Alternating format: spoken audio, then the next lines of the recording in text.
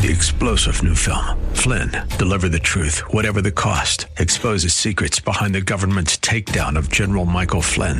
Flynn knew what the intel world had been up to. He ordered the first audit of the use of contractors. This set off alarm bells. He told the truth. He was the most dangerous person for Donald Trump to hire. They had to get rid of Flynn. Flynn, deliver the truth, whatever the cost. Available now. Watch it today. Go to salemnow.com. salemnow.com. Welcome to the Georgene Rice Show podcast. This program was originally broadcast live on 93.9 KPDQ. We hope you enjoy the show. Well, good afternoon and welcome to the Thursday edition of the Georgene Rice Show, the 27th of June already. James Blend is producing today's program. Clark Hilton is engineering. Today we'll hear from Amy Wolf about a project she designed just out of concern for her community. And we'll talk with Alex McFarland. He's a religion and culture expert, author, radio host on voting with integrity, conscience, and conviction. I had the opportunity to serve with him this past weekend at the Shared Hope Network and got to know him a little bit. Really very impressed with this young apologist. So he'll be joining us later in the 5 o'clock hour. First, taking a look at some of the day's headlines. The first primary debate of the 2020 presidential election season saw cracks of daylight emerge in a Democratic field that has largely played to the progressive base, with the candidates clashing sharply over controversial policies like Medicare for All and calls to decriminalize illegal border crossings, while taking ample shots at President Trump in the process. Well, staking out the left flank of the party last night in Miami were Senator Elizabeth Warren, the highest polling candidate in the first debate batch, the long shot Bill de Blasio, the New York City mayor. They were the only candidates to raise their hands when asked who's willing to give up their private health insurance for a government option. Well, Warren went on to staunchly defend 2020 rival Senator Bernie Sanders' Medicare for All plan. Of course, Bernie Sanders was not on the stage last night. He'll be on the stage tonight, NBC, 6 o'clock p.m. Beto O'Rourke, the one-time media darling in the crowded Democratic field who has watched his poll numbers wilt in recent months, looked to regain some of his lost momentum last night. While he was among a handful of candidates who gave some responses in Spanish, he repeatedly found himself on the receiving end of swipes from rivals, especially former Housing Secretary Julian Castro. Among the candidates looking for breakout moments, and that was a challenge for each of the 10, Castro may have come the closest, with his controversial call for the decriminalization of illegal border crossings, challenging his fellow presidential hopefuls to agree to repeal the section of the Immigration and Nationality Act that applies. He called out O'Rourke by name for not supporting his proposal, saying, "I think you should do your homework on this issue." It was a testy moment. "If you did your homework," he went on to say, "on the issue, you would know that we should repeal this section," end quote. While discussing the heartbreaking photo that emerged this week of a migrant father and toddler daughter who drowned trying to cross the Rio Grande, Castro said it should, well, I'll use my own way of putting it, make people very upset. President Trump, who was on his way to Osaka, Japan for the G20 summit, watched at least the first half hour of the debate on Wednesday, tweeting a one-word verdict of the event, boring. He later swiped at NBC News and MSNBC for technical difficulties that marred part of the telecast. Despite their differences on major issues, the candidates, especially Warren, rallied to downplay economic successes and growth under the Trump administration. It's doing great for a thinner and thinner slice at the top, Warren said, of the economy. The Trump campaign and the Republican National Committee, their rapid response team, though, sent email blasts and tweets fact-checking and defending the president's economic record and the creation of 6 million jobs since Election Day 2016. Well, the second round of the first Democratic primary debate will take place in Miami tonight. Will feature the current frontrunner, former Vice President Joe Biden, U.S. Senator Bernie Sanders, among others. They'll be on the same stage. The debate will also include these 8 candidates: U.S. Senator Michael Bennet of Colorado, South Bend, Indiana Mayor Pete Buttigieg, U.S. Senators Kirsten Gillibrand of New York and Kamala Harris of California, Colorado Governor John Hickenlooper, U.S. Representative Eric Swalwell of California, author Marianne Williamson, and businessman Andrew Yang. Now, many are expecting that Andrew Yang will make quite a splash. He's very little known. He was well known enough to make it to the debate stage, but some are suggesting, even on the Republican side, that he will be one to watch. Well, before leaving for the G20 summit, President Trump, in an exclusive interview with Fox Business' Maria Bartiromo on Wednesday, vowed to impose additional tariffs on China if a trade deal is not reached. When tariffs go in on in China, we're taking in billions and billions of dollars, the president said. We never took in 10 cents. Now you have another $325 billion that I haven't taxed yet. It's ripe for taxing, for putting tariffs on. Trump is expected to meet with the Chinese President Xi Jinping on Saturday to discuss trade between the world's two largest economies. The result could have broad implications for the markets, for good or ill, and the global economy. And although it's possible to reach a good deal, Trump said his plan B may include a 10% tariff on the remaining $600 billion worth of Chinese goods.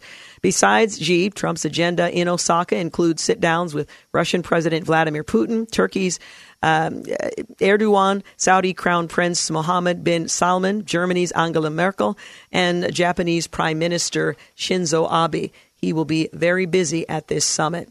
A Canadian woman who stayed at a Baha'i Principe resort in the Dominican Republic in 2016 alleges that she fell critically ill after being exposed to a strong chemical odor in her room, and that she's battled multiple health problems ever since. Tina Hamill told CNN that the smell in her room at the Grand Rapids Baha'i Principe Punta Cana resort woke her and her husband from a nap. Hamill is one of several people who have come forward to tell reporters about having fallen ill, sometimes requiring hospitalization, while at a resort in the Dominican Republic. After she and her husband returned home to Ontario, doctors told her that she may have been poisoned by something in the Dominican Republic. Again, that was back in 2016. And Salt Lake City police reportedly served a search warrant Wednesday at a home connected to the disappearance of a missing Utah college student, according to reports.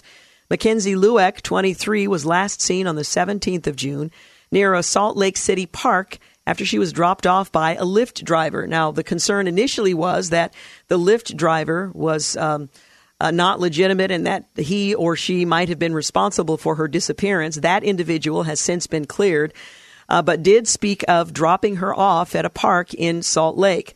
Now, the University of Utah student was returning from her grandmother's funeral in California.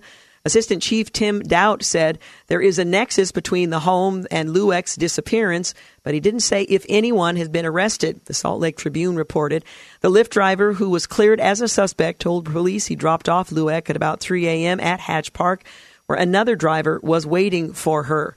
There have been other details that have emerged, but again, not enough to give a clear understanding of what happens next and what police think they may have found. So we'll continue to follow that story as details are made available. But it is important to point out, though, that the Lyft driver was apparently the legitimate Lyft driver, and there are, of course, ways to confirm that the person whose car you're about to enter is, in fact, the legitimate servant of Lyft or Uber. And that apparently was not an issue in this case. We're going to take a quick break. We'll be back in just a few moments. But in the 5 o'clock hour, a couple of guests. We'll hear from Amy Wolf and Alex McFarland, religion and culture expert. We're going to talk about the upcoming election and how we can approach this with wisdom. We'll be back. You're listening to the Georgene Rice Show podcast. It's aired on 93.9 KPDQ. 19 minutes after 4 o'clock, you're listening to the Georgene Rice Show, brought to you in part today by Liberty Coin and Currency.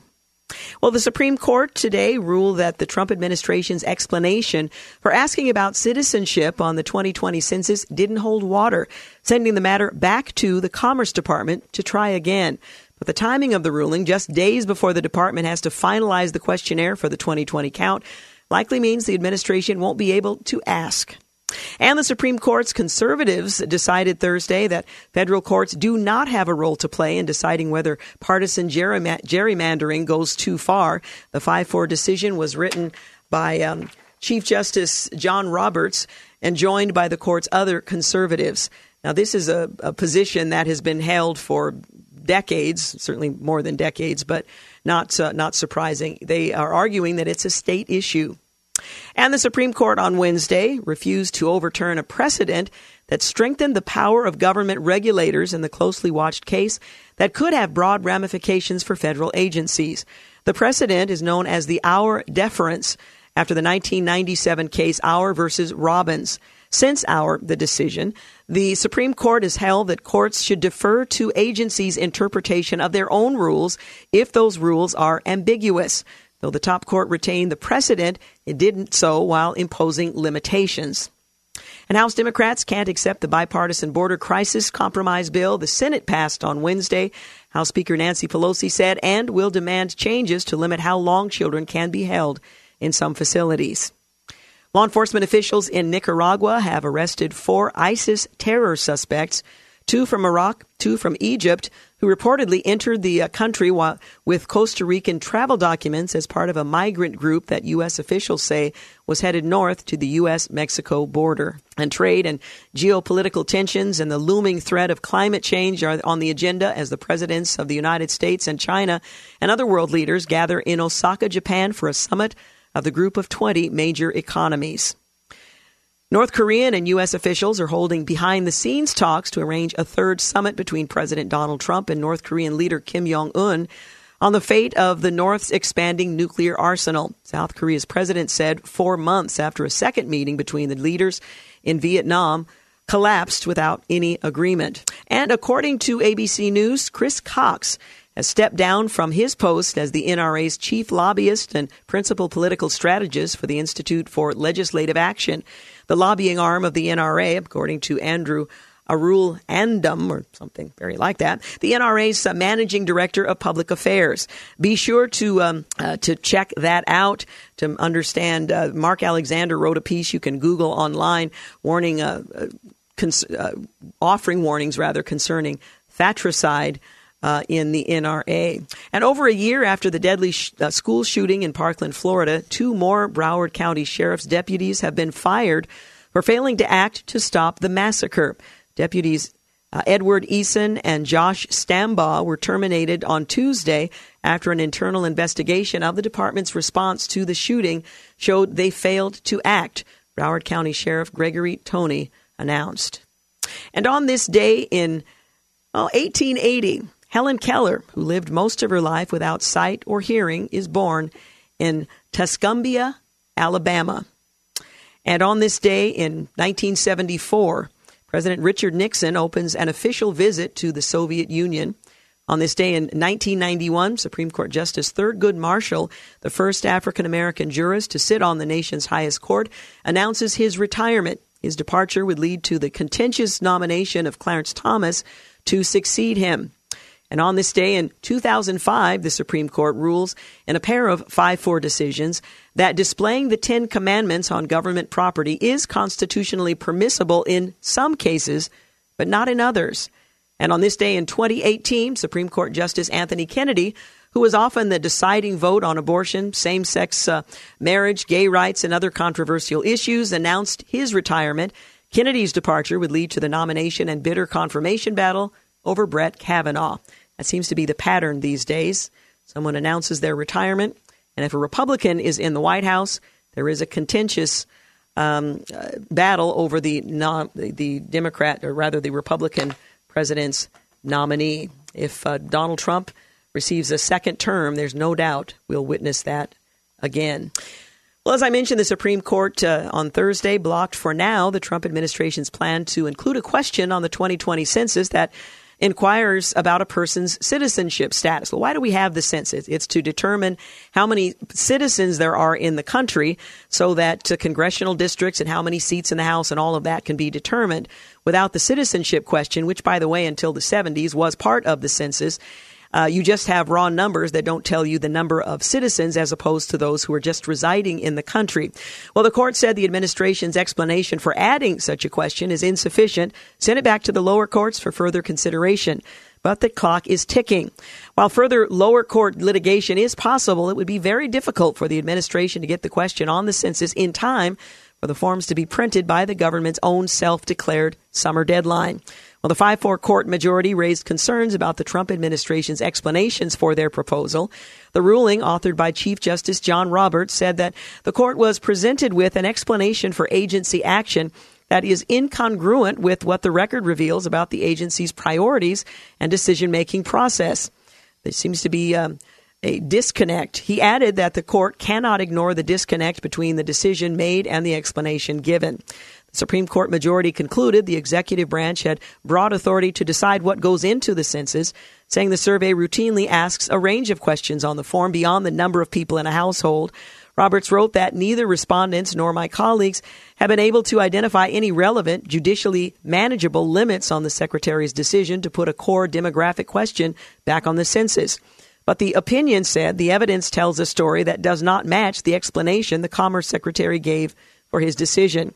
And he continued, in the Secretary's telling, Commerce was simply acting on a routine data request from another agency. Yet the material before us indicate that Commerce went to great lengths to elicit the request from the Department of Justice or any other willing agency. This case was one of the most closely watched cases of the court's term, Department of Commerce versus New York, and explored exactly what led to Secretary of Commerce Wilbur Ross deciding to include the question in the first place. The ruling comes after a ruling by the U.S. District Court in the Southern District of New York, which said the question was improper. At issue was whether Ross acted within his authority when he added the question. More specifically, there were questions as to whether he violated the Administrative Procedure Act, which sets standards for how federal agencies make changes, or the enumeration clause of the Constitution, which says that congressional representatives are apportioned to states based on their populations, numbers, and persons. Opponents of the question feared that by asking people about their citizenship status, immigrants may not want to respond and be counted in the census. This would result in official population numbers that are lower than they truly are, which in turn could yield less federal funding and fewer congressional seats in the district with high immigration populations. Those districts tend to favor Democrats. So there's always a partisan edge, one way or the other, most times both, in these questions being addressed.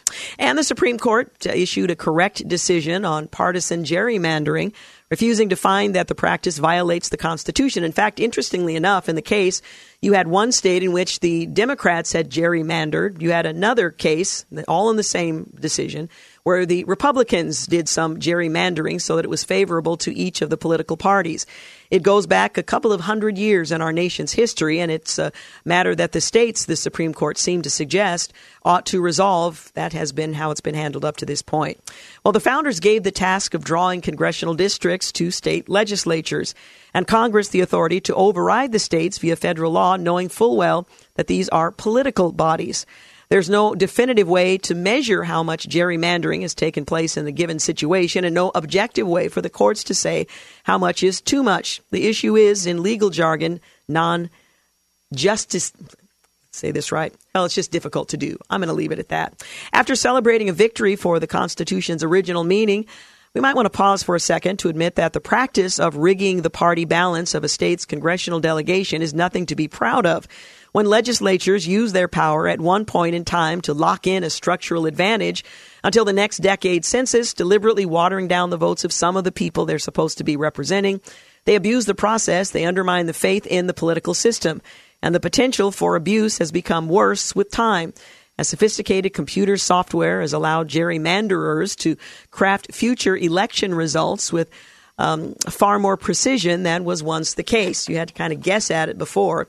Extremely skewed districting can create a situation where, as in North Carolina, the map the Supreme Court considered, a party earns about half of the votes, but about 3/4 of the seats. To be sure, America has never had a proportional representation system in which votes and seat shares always match, and gerrymandering is not the only thing that can create a gap between the two. But when a yawning chasm between votes and power results from blatant gerrymandering, one of the map's authors said it gave Republicans 10 of 13 seats because he didn't think it was possible to draw a map giving them 11. It's hard to blame the losers for being bitter and angry and seeing the process as illegitimate. Again, none of this violates the Constitution, but it is bad and we should stop it. There are ideas for achieving this outcome. Through implementing them is something of a challenge. The Supreme Court made a good call, but again, the problem isn't solved. 30 minutes after 4 o'clock, you're listening to The Georgene Rice Show. We'll be back in just a few moments. You're listening to The Georgene Rice Show podcast. It's aired on 93.9 KPDQ. 34 minutes after 4 o'clock, you're listening to The Georgene Rice Show. In our 5 o'clock hour, we'll share a story of a mom who decided she was very concerned about teenagers in her community, and what she did, well, it's become a phenomenon all across the world. Also, we'll talk with Alex McFarland. He's a religion and culture expert, author, radio host on voting with integrity, conscience, and conviction in the misinformation age we find ourselves in. All of that coming up in the 5 o'clock hour. Well, a coalition of moderate Democrats and Republicans approved border funding legislation late today in the House, sending the $4.6 billion bill to the president's desk for his expected signature when he returns back from the G20 summit, after Speaker Nancy Pelosi backed down from a push to include restrictions on immigration enforcement that could have scuttled the measure. In doing so, she risked a severe backlash from the progressive base calling for these measures, convinced that so-called guardrails must be imposed to prevent alleged abuses by border officials.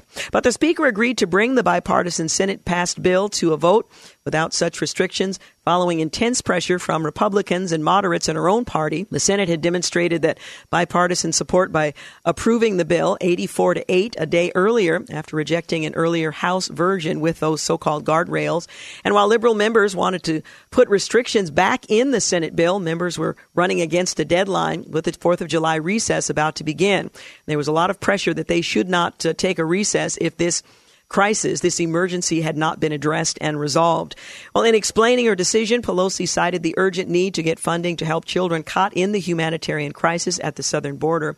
In order to get resources to the children fastest, we will reluctantly pass the Senate bill. As we pass the Senate bill, we will do so with a battle cry as to how we go forward to protect children in a way that truly honors their dignity and worth, she wrote in a letter to her colleagues. The bill passed 305 to 102.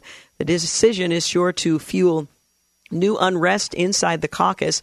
Perhaps the most outspoken member of that progressive wing, Representative Alexandria Ocasio-Cortez, declared, well, heck no to voting on that Senate bill. That's an abdication of power we should refuse to accept. They will keep hurting kids if we do. She tweeted. Well, measures sought by the liberal members included those to ensure the health and safety of those in custody, limit the amount of time accompanied minors can spend at an influx shelter to 90 days, and reduce funding for ICE by $81 million. Again, that bill now passed on the president's desk. He is expected to sign it when he returns. Well, the first primary debate of the 2020 season saw cracks of daylight emerge in a Democratic field that has largely played to progressives in the base, with the candidates clashing over controversial policies like Medicare for All, calls for decriminalization of illegal border crossings, while taking ample shots at the president in the process. Well, staking out the left flank of the party on stage Wednesday night in Miami, where Senator Elizabeth Warren, the highest polling candidate in the first debate batch, with round 2 coming tonight, the long shot Bill de Blasio, the New York mayor. But they were the only candidates to raise their hands when asked who's willing to give up their private health insurance for a government option. Warren went on to staunchly defend 2020 rival Bernie Sanders' Medicare for All plan.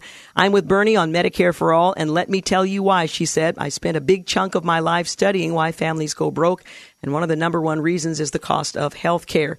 She said those who challenge the policy are really saying they just won't fight for it. Well, it's really much more complicated than that. Senator Amy Klobuchar called a single-payer health care system a bold approach, but said she worries about kicking half of Americans off their health insurance in 4 years, which is exactly what this bill says. The policy was just one wedge on stage Wednesday night. The candidates were largely unified, as expected, in their condemnation of Donald Trump, with Beto O'Rourke calling for impeachment now in the wake of Robert Mueller's report. Interestingly enough, in terms of Internet searches, Senator Amy Klobuchar had the number one search efforts following that debate.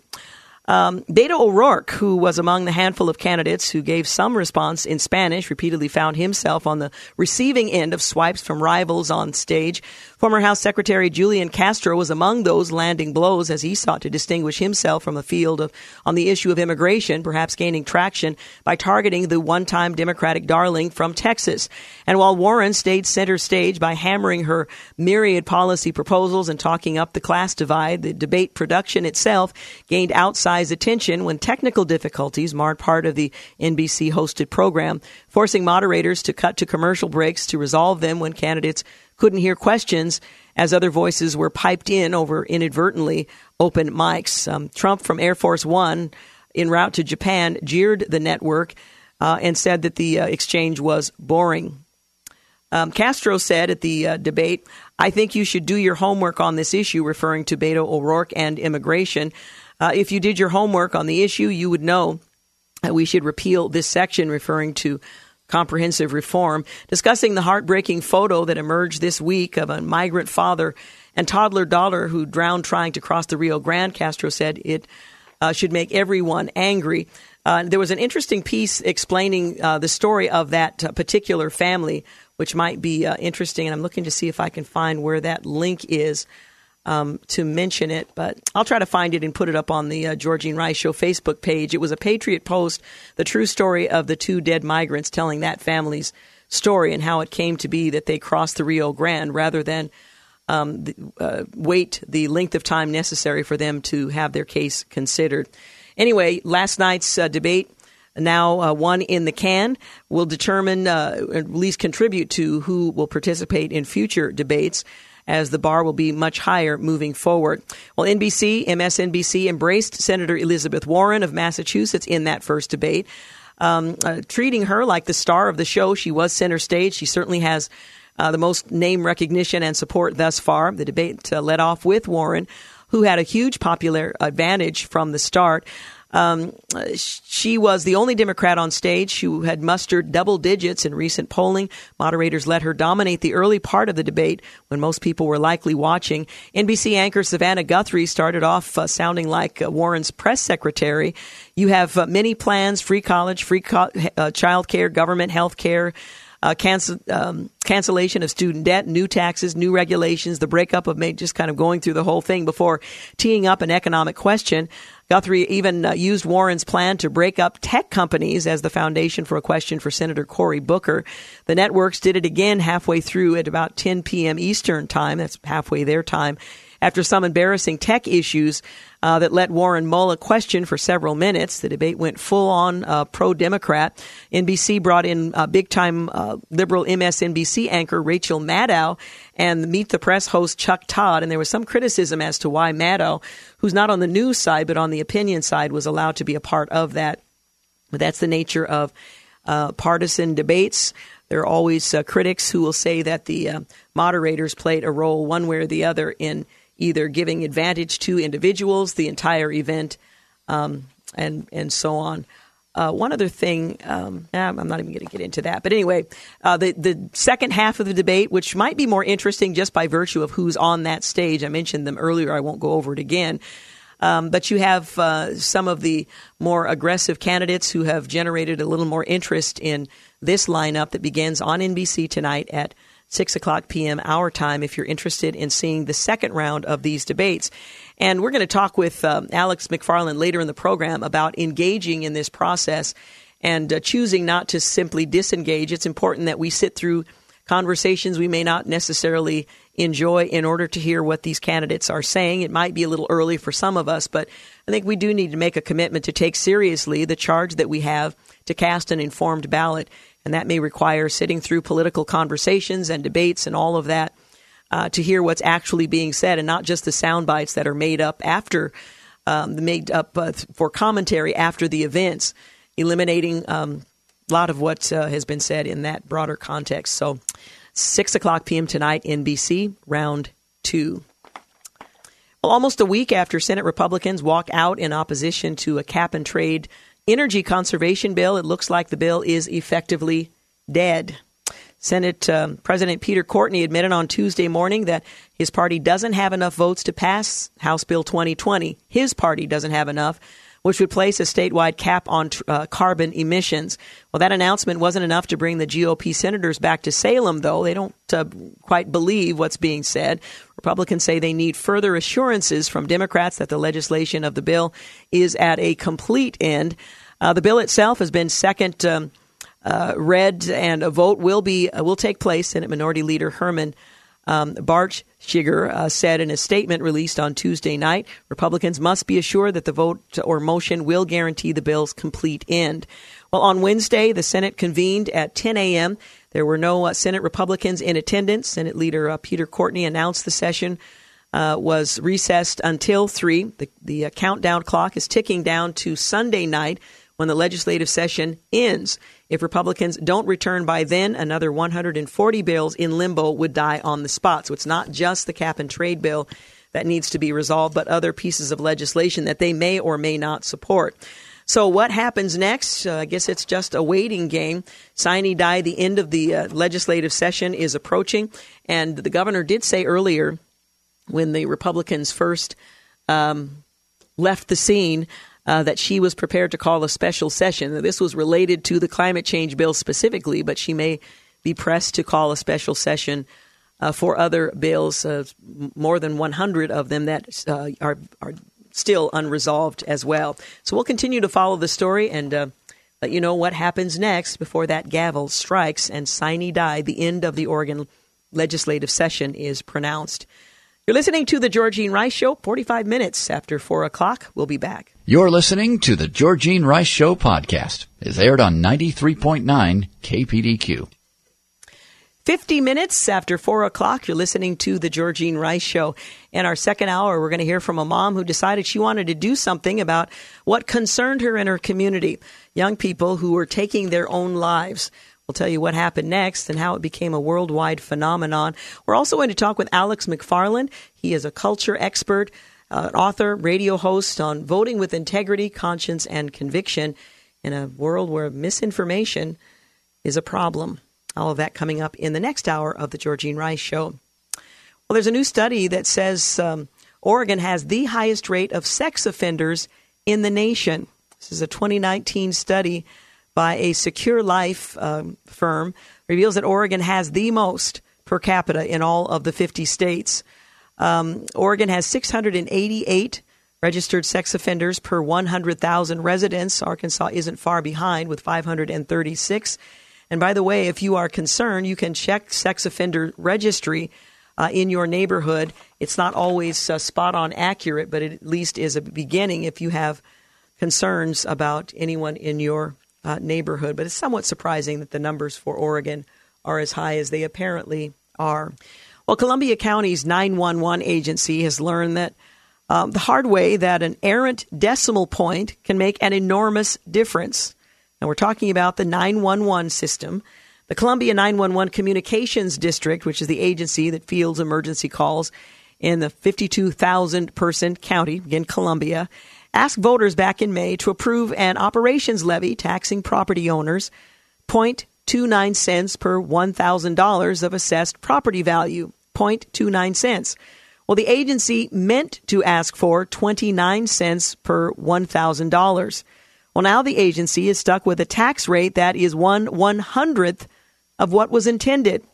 Nearly 74% of voters approved the levy at the lower rate, just a fraction of a penny. Well, who would disapprove that?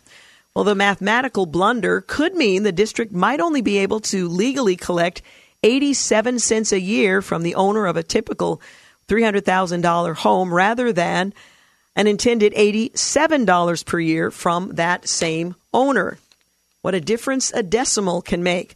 Well, over the span of the 5-year levy, the 911 district estimated it collected $7.92 million at the higher rate. At the lower rate, it would collect about $79,200 over those same 5 years. Well, the 911 district's executive director said the district plans to ask a judge to allow the district to tax voters at the higher rate, to essentially agree with the district that voters thought they were giving a nod to the larger tax collection, not what was actually asked of them in writing. But in a lawsuit filed on Friday in Columbia County's Circuit Court, Scappoose resident Tyler Miller is asking a judge to stop the district from collecting the extra cash. Miller's attorney said the 911 district has repeatedly misused decimal points in its request for money from voters over the past few decades. I mean, it's a pretty easy thing to do. You misplace the decimal point. It's approved by a 74% margin. And then later, oops, I did it again. They've made a bunch of mistakes over the years, and no one seems to have noticed, he went on to say. Well, Miller's lawsuit also points out another confusing figure mentioned in the levy's description, that on the one hand, the levy would tax voters at the 0.29 cents rate, but on the other hand, it apparently could charge property owners a flat $29 per year, according to the suit. Well, the Oregonian reached out to Miller through his attorney, but Miller didn't return a request for comments, so we don't know the answer to that question. But Fletcher at the 911 district owns up to the decimal point mistake on the May 21st ballot, but says he's the one who made it by typing up the question for the ballot measure, which was 5273, and submitting it on official form for the ballot. But a list of other people reviewed his submission, he said, including 5 members of the district board of directors, the assessors, and someone from the Oregon Secretary of State's office. The county clerk read it not once but twice, Fletcher said, so a lot of people looked at it and no one caught it. Well, voters looked at it too, and what they approved of was 0.29. Fletcher said he wasn't aware of the gaffe until a few days before the election when the Daily News in Longview discovered it and wrote a story. By then, it was too late. He said he talked to his board president, and they were all scratching their heads as to what to do. Well, in trying to persuade a judge to allow the higher tax rate, Fletcher said his district plans to argue that voters had reason to believe they were approving a 29 cents per $1,000 of property tax value. Among them, the ballot clearly stated the measure was asking that the existing levy be renewed. The existing levy, Fletcher said, taxed voters at 29-cent rate, not the 0.29 cent. Now, it's entirely possible that voters didn't know what the current rate was and that they relied on what was printed, 0.29, as a reminder of what it was. So I'm not sure that will hold up. We'll see what the judge has to say. This was a renewal, he said. This wasn't anything new. It was a typographical error. Well, if a judge doesn't side with the district, Fletcher said the district will tap a reserve fund to keep it. It's approximately 15 dispatchers answering emergency calls around the clock. When the next election rolls around, the district can then ask voters to approve the 29 cents rate. That is, unless, of course, there's another typo. Meanwhile, Illinois on Tuesday became the 11th state in the U.S. to legalize marijuana for recreational use after Governor J.B. Pritzker signed a bill that permits residents to purchase and possess up to 1 ounce of cannabis at a time and non-residents up to 15 grams. Well, the move, which fulfills one of his campaign promises, also implements the nation's first comprehensive statewide cannabis marketplace designed by legislators. It also means that nearly 800,000 people with criminal records for purchasing or possessing 30 grams of marijuana or less may have those records expunged.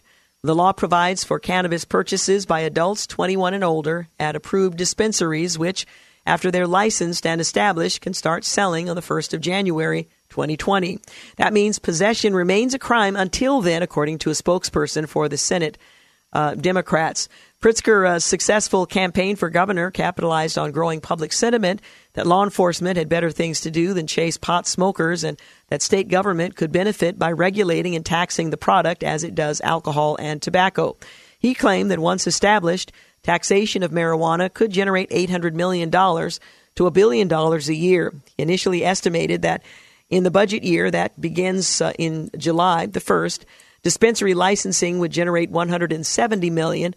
But Senator Heather Steens and Representative Kelly Cassidy, both Chicago Democrats, who've been advocating legalization for at least 4 years, were forced to lower that estimate to about $58 million in the final proposal. One of the lawmakers added that the fully implemented program might generate only $500 million annually within the next 5 years. So they've generated much lower figures than were originally touted and might have encouraged some residents who might otherwise eschew the idea of legalizing marijuana to think, well, this will be a pocket of money, a bucket full of money, if you will, that we can draw from, and all of the other issues and concerns aside. The 11th, Oregon sadly being among the first. Well, Twitter will start labeling tweets from influential government officials who break its rules, the company said in a blog post published today. The new rule responds to a common criticism of Twitter while being careful to avoid allegations of political bias. good luck with that.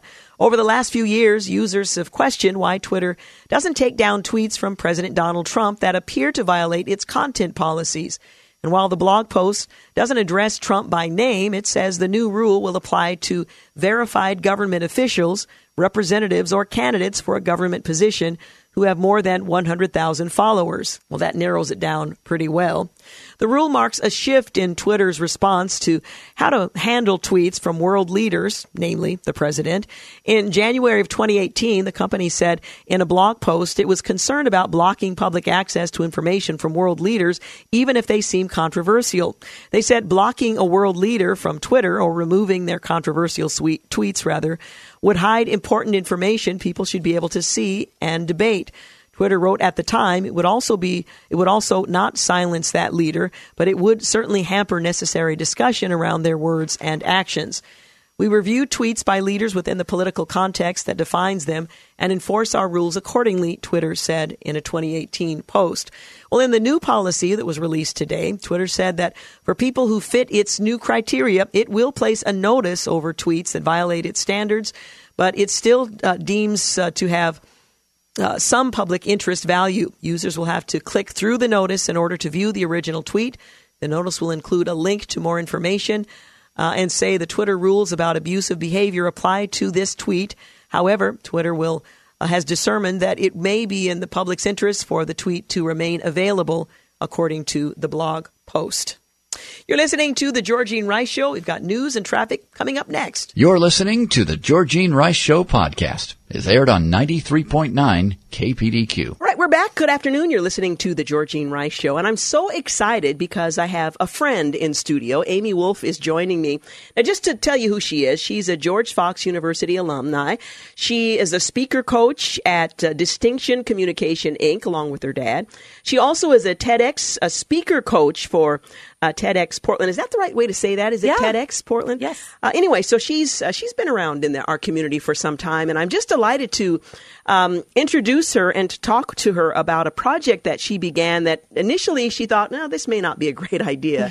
And it's ended up having a significant impact all around the world. So first, let me just say, welcome, Amy. I sure appreciate your coming in today. Oh, thank you for having me. There is an interesting story about how we met many years ago. Yeah, in fact, you mentioned that before our conversation officially began, so I'm sitting at the end of my seat to hear the rest of this one. Well, I think you were speaking at George Fox University when I was a student, so that must have been 2005-ish. And I remember I heard you speak, and I came up to you afterwards. You were so approachable, and I said, I feel like part of my story and how God will use some of my testimony and suffering and life experiences will be becoming an inspirational speaker like you. And all I remember you saying is you weren't quick to brush me off or move on to talk to someone else, but I remember you just being so positive, like just a cheerleader and awesome. That's going to be awesome. Go for it. And I remember that really brief encounter from so long ago. And what's interesting is it's been fulfilled in totally different ways than I thought it would look like, but a really cool how that dream has been fulfilled. And you were one moment cheerleading, just cheering me on. And I thought you should know that. Well, I appreciate knowing that. Yeah. You know, it's interesting how God uses just these little brief encounters to encourage us. And I'm grateful to be a small part of your big story. So thanks for sharing that. Yeah, thanks for really encouraging appreciate me. it. Well, Amy, you were responding to an issue in your community. You live in the Newburgh area. And there had been, as we've seen across the country, a number of suicides among young people. And while most of us might have said, this is just tragic, we want to do something about it, we don't quite know what to do, you decided, well, I am going to do something about it. But you weren't convinced, at least initially, that it was the right thing to do. Tell us the start of the story that has taken your inspiration, taken you essentially around the world. Yeah, it started in May 2017. We are part of a church small group of 4 families. Young kids running around, screaming, and every week we promise we're going to find a babysitter, and we never do. We've been together for 7 years. Some of us have traveled to Africa together, just a really small group of friends that meet regularly. So one night we were meeting together, and one of the friends is a teacher in the Newburgh School District and told us about the suicide rates that he had learned of in our community. And I was just baffled. I don't even remember the number. I just remember the feeling like I was knocked over. I am a doer.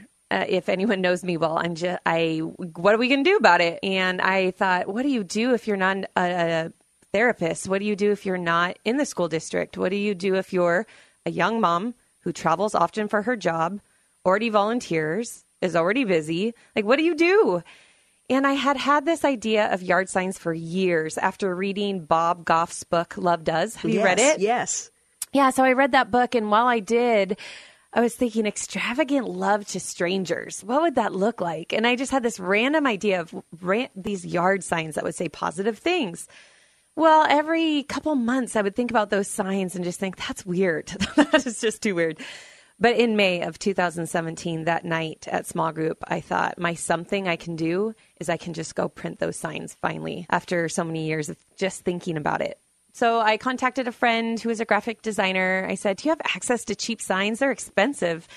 And so she did. She designed some signs for us. Jake and I, one Saturday morning with our girls, went out to stake these signs anonymously around Newburgh, particularly in yards around the high school.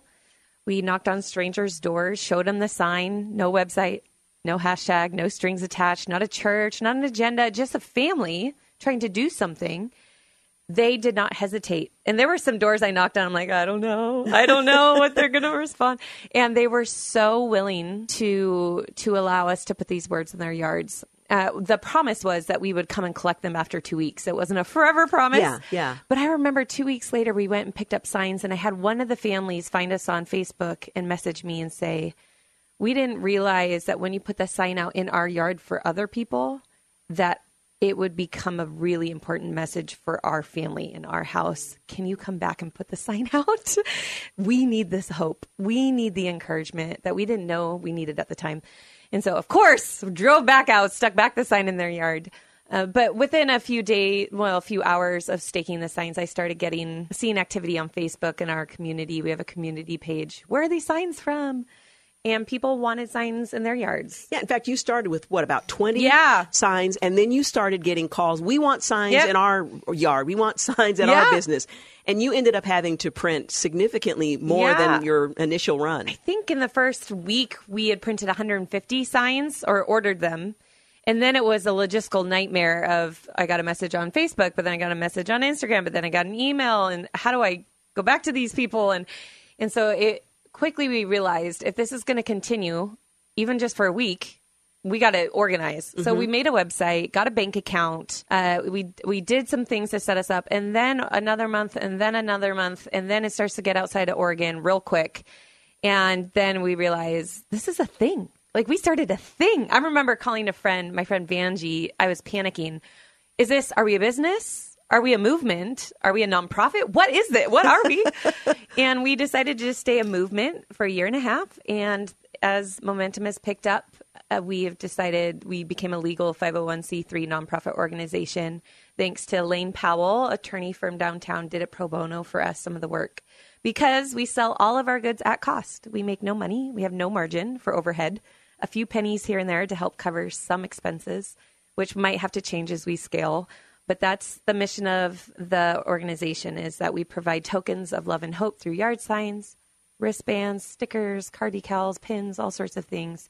We provide it at cost so that people can spread hope and love. Well, let's talk about the message itself, because there are a number of very brief statements that are being made, but are having a significant impact on the hearts of those who either display the signs or the other paraphernalia or are reading them in passing. What are you saying? Well, the messages the signs are all say don't give up on the back. And the fronts have different messages like you matter, you are worthy of love, it's not too late, you are not alone, one day at a time, and I'm sure you are enough.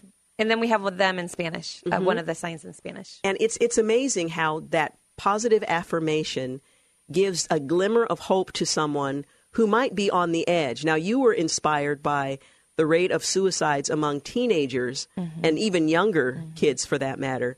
But this has really resonated in the hearts of everybody, teenagers as well as their parents and grandparents and families and so on.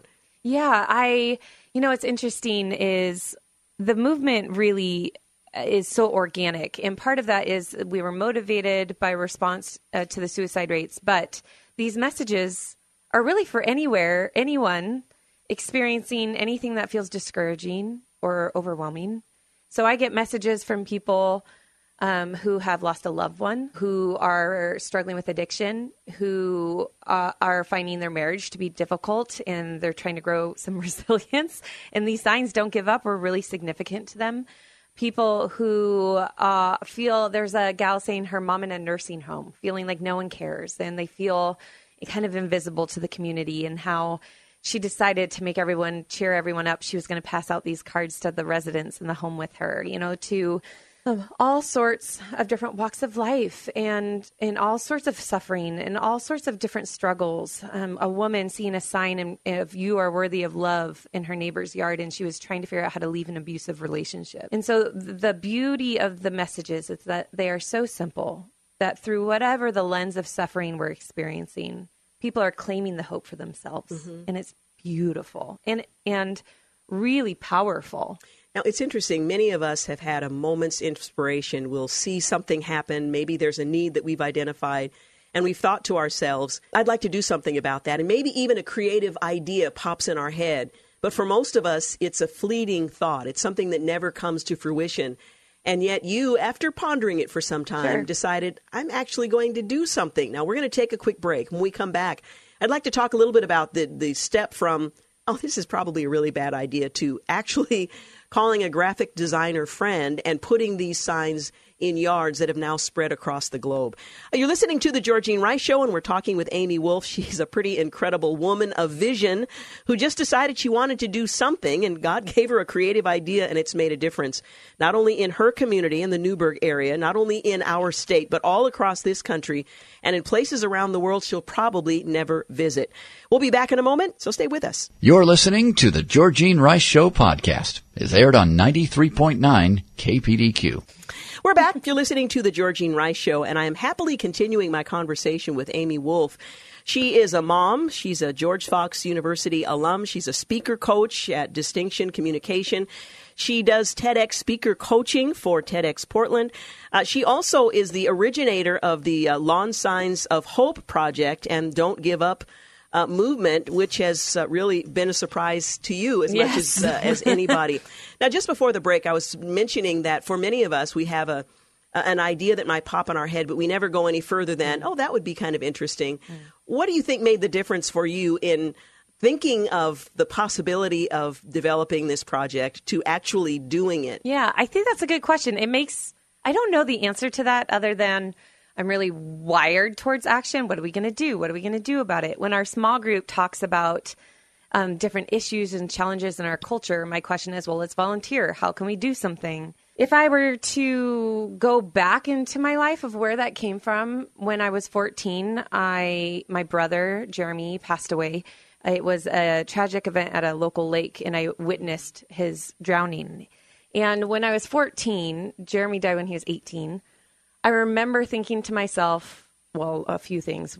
Is God there? Is God there and mean, or is God there and sovereign, right? So I had some big things to sort out when I was young, but one of the things that was laid upon my heart was I got to make my life matter. I don't know if I have 18 years or 88 years. And that was so clear to me at such a young age. So I think that's what kind of propels me when I see these needs is, what can I do? Yeah. I got to make myself matter. I can't get too busy. I can't call myself too busy. I mean, I have a capacity and it has been stretched, but I think that's part of what motivated me to take action is just this constant drive to, I don't know how much time I have and I've got to make it count. That's interesting. I was 14. My brother was 16 when he drowned. My experience is very similar to yours in that it instilled in me this sense of you don't have any idea how long you will be on this earth, so you have to make the most of the time that you have. That's so interesting to me. Now, as a Christian woman, some might question, why isn't there a John 3:16 in the lower left-hand corner? Why isn't the name of Jesus emblazoned on these signs? And I love the way in the article that John Fortmeyer published in Christian News Northwest, the way you responded to that challenge, because I'm sure some of our listeners are wondering why that is not the case. Well, about a month and a half into the movement, I thought, this is really, my daughters are watching this happen. And this is good conversation. Avery was 7 at the time. So I said, Avery, what would you put on a sign? And she said, well, I would put God loves you on a sign, which as a mama, I was like, she knows. Yes. She knows where her surest hope is. And that's in a God who loves her. Yes, mama win. And so I looked at her and her beautiful green eyes and I said, Avery, I can't do that. And she went, Mom, why not? I said, I know. It's so confusing. I think because the movement started to spread messages of hope to anyone, anywhere, that as soon as there became an attachment to some faith or a church or a faith message, that there would be a majority of people who would then tune out the message, even if it would help them. Oh, it's a faith message. Oh, it must be a church thing. And there's a string attached to right. that. And that means, it's a recruiting tool or whatever it might be. And I just knew that the intention of the movement was everyone, everywhere, no matter what. And so what's been very difficult, because I'm a black and white thinker and I'm a make life matter. And if Jesus is the surest hope, you better believe I'm having a hard time not putting it on a yard sign. But it has been confirmed over the last 2 years that this is the right direction. We've had to make some really difficult decisions on keeping faith out of the movement when we've had some partnership proposals come up. But we really wanted to keep it simple. And it's something I wrestled with up until probably the last year. And then I realized churches are using the signs. People can read through it. I've had a few messages. Are you a believer? So some people can see the hope that shines through them. But yeah, we've made a very conscious decision not to make them faith-based. I love what John Fortmeyer wrote, quoting you loosely. The signs are meant to serve as a first step in opening up communication and consideration about basic ideas of love, hope, and acceptance. And then you say that yard signs don't effectively spread the gospel. We do. It certainly is a conversation starter. It's an opportunity to consider, where does that worthiness that the sign suggests I have, where does that come from? Right. And so we don't have to be as explicit in every conversation, in print, That's right. as one might imagine, in order for an individual who truly has a broken and open heart might ultimately find Jesus. So I appreciated your response to that. Let's talk about what's happened since this simple project in Newburgh. I mean, it's a small town in Oregon. It's a beautiful small town. It's a beautiful small town. In fact, it's one of my favorite towns in Oregon, but that's a whole nother subject. This small town in Oregon has somehow spread across the globe. In fact, in the article, hope is spread to all 50 states, 22 nations, and 10 languages. How does that happen? That is a good question. I'm still scratching my head. Well, we don't ship internationally. So anytime they've traveled, it's been in suitcases. So I had a friend go with a medical team to Nicaragua and said, hey, can we get wristbands in Spanish? So we printed a couple 100 custom wristbands for her. My mom went to Zambia last summer. Hey, can we get 1,000 in a small village? And I think the language was Mambe. And then I would have people traveling through Europe and say, hey, give me a stack of cards. I'll leave them all over. And then I'm getting pictures of the London Bridge with a don't give up card on it. And in Edinburgh, Scotland, a don't give up card in a restaurant. I'm thinking, what is this? And so they've traveled to now 26 countries and often in different languages, people choosing to travel with hope in their back pocket, waiting for encounters, waiting for the right place at the right time. Maybe it's setting it down on a public bench.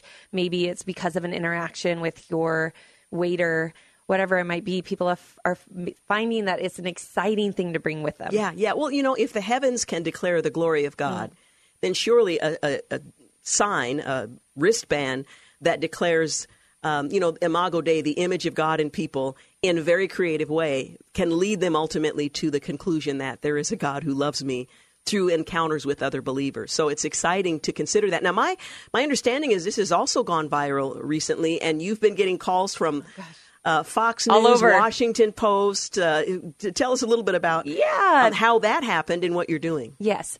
A dad in Seattle, a stay-at-home dad in Seattle, reached out to us about a month ago and said, we want to order some signs. We heard about what you're doing through an organization called Mission Increase Foundation. Mm-hmm. And he had met a guy named Kevin that I know well. And I said, I heard about your movement. I want to buy some signs. Great. Sent him some signs. He purchased some signs. And then he said, man, I need some more. Okay. And then he emailed me and said, I have a media interview and do you have any tips? What do you say? Have you done this before? And I said, that's awesome. Gave him some tips, and he got spotlighted on the local news. The national affiliate picked it up. I think it was CNN first, maybe. I don't know, CNN, and then Yahoo Lifestyle covered it, and that article went viral. And so he called me in a panic. He said, I know you're on a family vacation and trying to unplug, but I need your help. Something's happening. And I didn't know what was going on. We were in Maui last week, and I just was not going to work.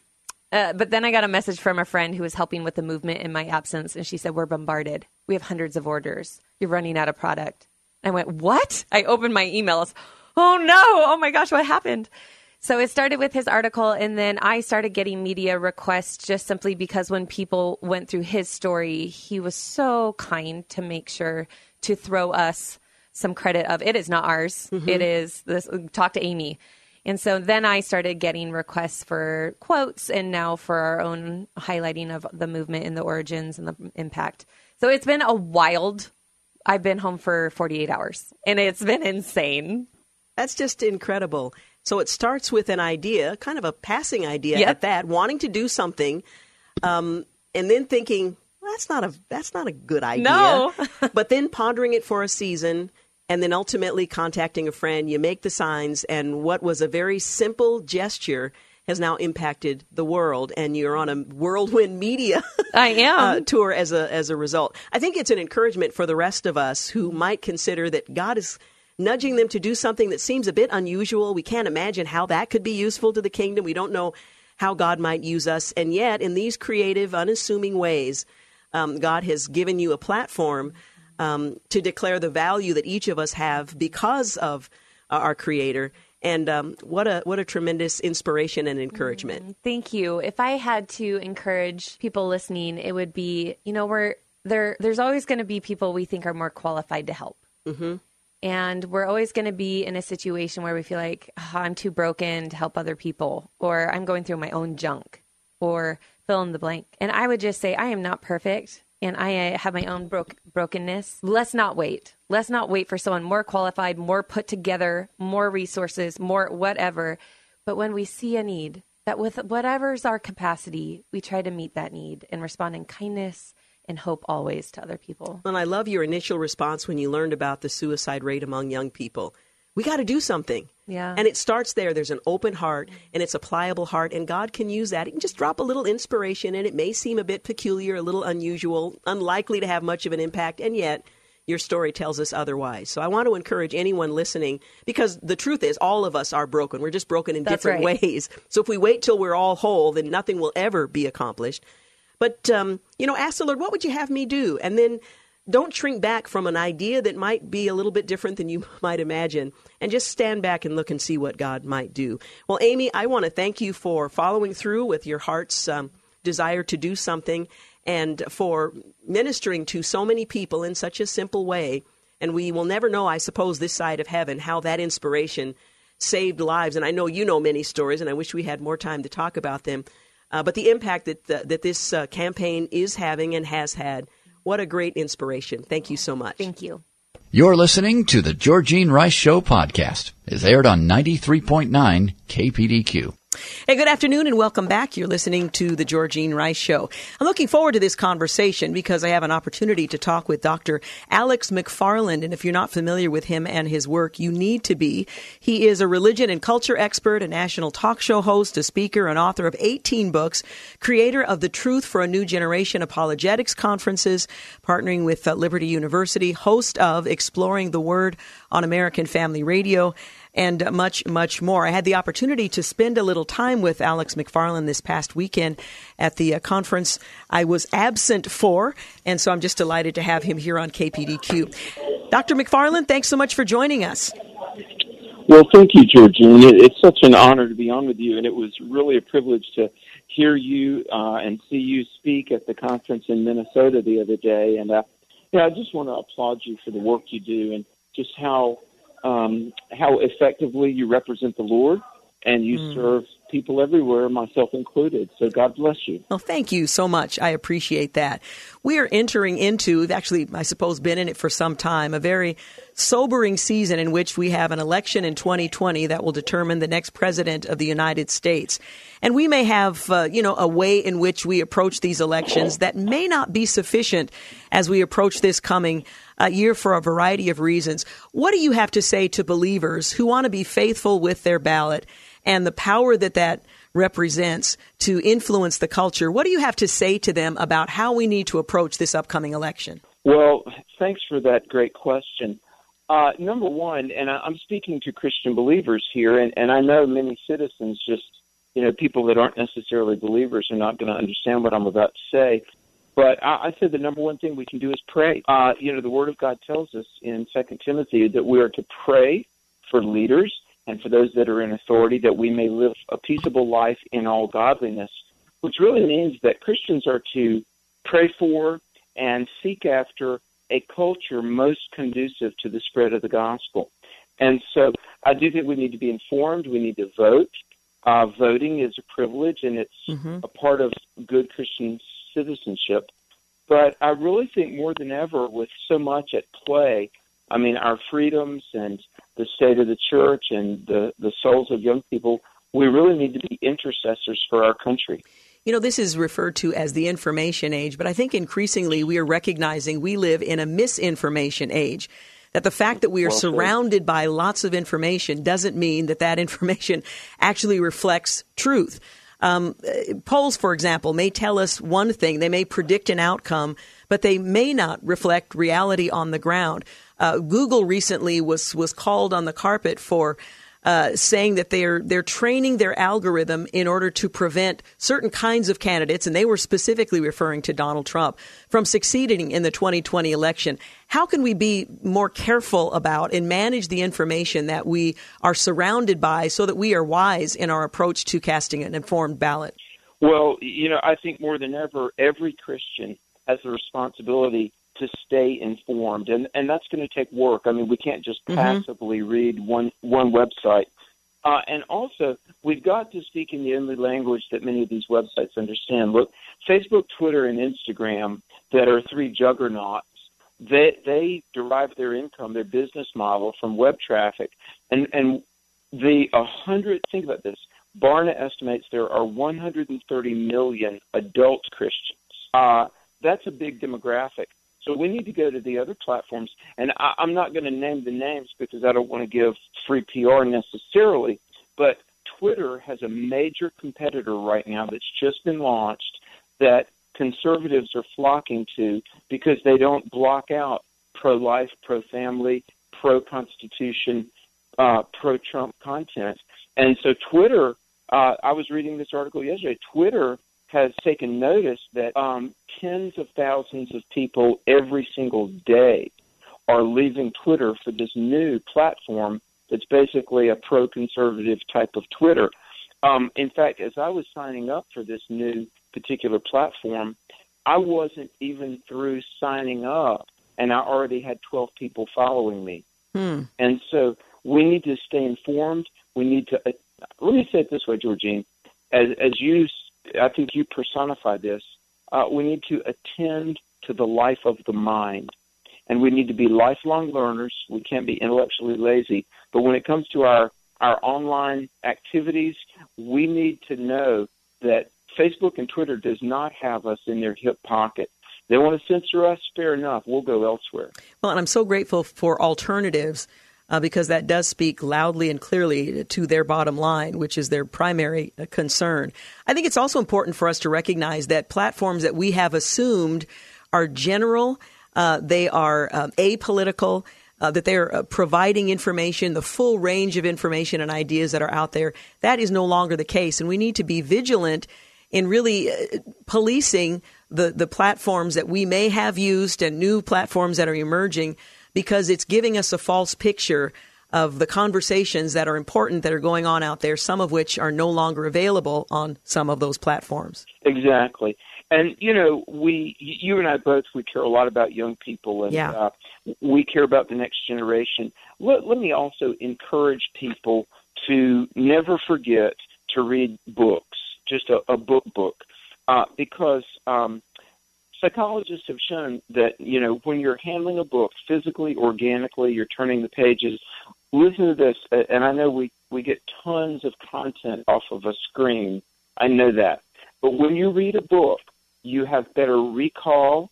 The information that you're ingesting, you have better assimilation with your existing base of knowledge.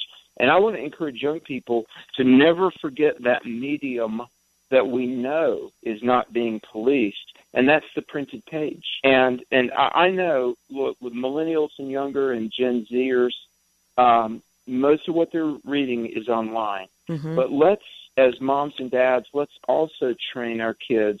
The number one book to read is obviously the Word of God, to read the Bible. But let's also read the great books, the organic printed page books that we know are not being censored. Let me ask you one more question about the first thing you suggested believers do, and this should be almost reflexive for us, that we ought to be praying, men and women in general, and if we know the Scriptures, we ought to be praying for those in authority.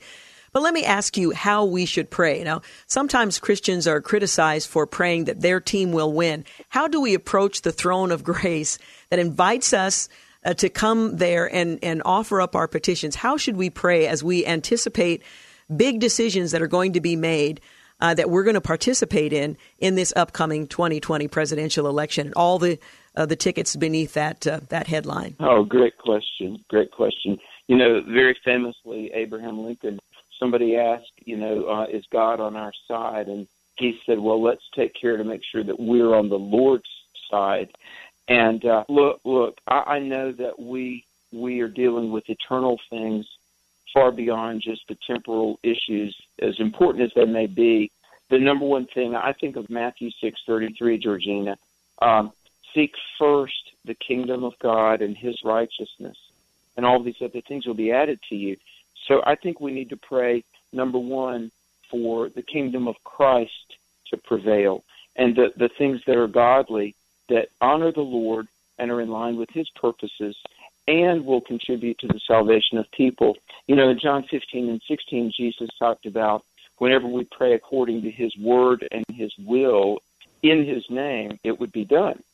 So his word, his will, his name, we need to understand that our petitions to God are not about a good economy necessarily, and self-aggrandizement and the things that will make me have a posh, comfortable life, although God has blessed America with a standard of living the rest of the world is envious of generally. But the main thing is that we in this world, if you're a believer, en route to heaven, all of our time here in this world is on God's turf. I mean, it's John Wesley, the founder of Methodism, said we have one thing to do, and that is the saving of souls. So I think we need to pray that we can be a godly nation. Our Constitution and our freedoms will remain intact, so that first and fundamentally we can win the lost, build Christian homes, and ever be about Christ's Great Commission. What you're talking about is mature Christian walk, in which I put my interests behind those of the King. We are ambassadors of Christ, so we pray according to his dispatches, if you will, and that requires a maturity on our part, and you don't see much of that in politics, so we have the opportunity to set an example along the way of walking in obedience in this area. Indeed. Since I had the privilege of spending time with you and your husband last weekend at the conference, and what a joy it was. Yes. Again, you just were such an incredible speaker from the stage and everything. But I've been to North Carolina, Ohio, and am now in Virginia. And we're out there trying to do our Truth for New Generation apologetics events to equip young people. And it's such a blessing. I want to say this to every parent, pastor, youth pastor, everybody. The young people of this nation are spiritually hungry. We hear a lot of negative news, but let me tell you, there are a lot of brilliant young people. And I mean, yeah, they're a product of the 21st century in a lot of ways. The music, the dress, what they look at for entertainment. But I meet young people everywhere, all over this nation, that they want to know who the Lord is. They want to know how to grow in their faith in Jesus. They want to know how to defend their faith. And they want to know, what can we do to have the best America possible? And so I want to encourage people. I also want to put a pitch out there. Maybe we'll bring the Truth for a New Generation to the cities of some of your listeners. We'll bring in great speakers, and we'll do a big event to unify the community around the gospel of Jesus Christ. But we have hope, and what we don't do is throw in the towel and let just any worldview scoop up the hearts and lives of millions of young people. We've got to shine the light of Jesus Christ and tell people, number one, how to be saved, but then how to grow and serve and live a life for Jesus that will truly count for eternity. Well, I so appreciate that admonition and that encouragement against the Truth for a New Generation conference. I would love to see that here in the Pacific Northwest. Maybe you and I need to have a further conversation about that. What's the best way for listeners who would like to follow up to communicate with you and talk about the possibility of having the conference here or about some of the other projects that you're working on? Well, just we've got two websites. One is my name, alexmcfarland.com, just ALEXMCFARLAND, alexmcfarland.com. And the other is Truth for a New Generation, Truth, F-O-R, Truth for a New Generation.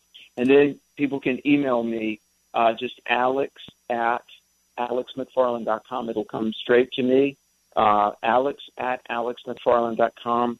And we're saved sinners excited about Jesus, and we're here to serve God and country. Amen. Hey, thank you so much for taking the time to talk with us. I look forward to our next conversation. Indeed. God bless you, my friend. God bless you, too.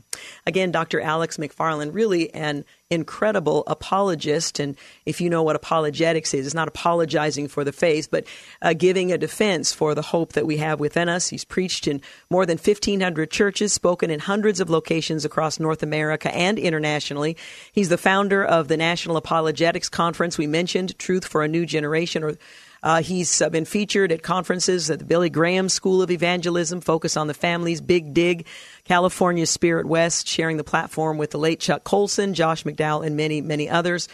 Just a great resource for families who are concerned about young people. So anyway, we're going to take a quick break. We'll be back to wrap things up. You're listening to the Georgene Rice Show podcast. It's aired on 93.9 KPDQ. Hey, we're back. You're listening to the final segment of the Georgene Rice Show. We were talking just a moment ago with Alex McFarland about information, misinformation. Sometimes gaining access to needed information is the challenge. And I wanted to share with you what happened in State College, Pennsylvania, where parents there of elementary school students in that school district have finally received access to review sex education curriculum after their efforts from Liberty Counsel and the Pennsylvania Family Institute's Independence Law Center on their behalf. Well, Liberty Counsel was contacted by these parents. They'd made multiple requests to the school officials to review the entire human growth and development sex education curriculum. That included all slides, presentations, multimedia presentations, sources, textbooks, and other supplemental materials. That would include planned web links and videos that were intended in the educational program. Well, the school district was violating these parents' rights by presenting only some of those materials. And that's the same challenge we have in this information age, finding a source that will present all materials.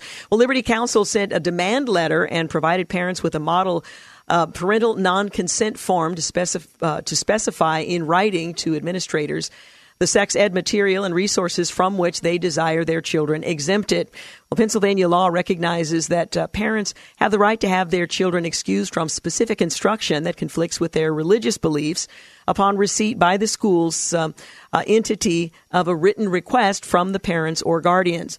Well, parents can't meaningfully exercise that right without notice and opportunity to inspect all the curriculum materials, not just summaries or censored slide presentations.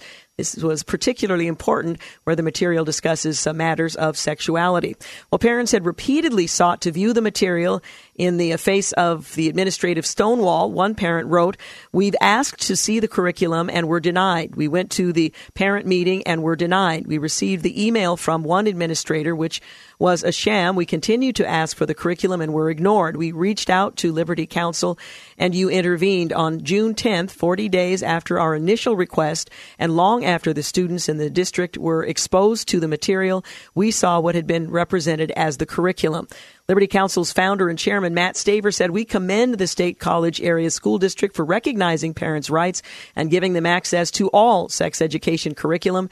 Parents do have the right to know the exact nature of all curriculum, especially any special interest propaganda to which their children may be subjected when at school." Well, they were able to do that and were very gracious in their response to the school district officials and administrators after a period of time in which the parents were stonewalled. But taking the high ground, they were gracious in thanking them for giving parents that access.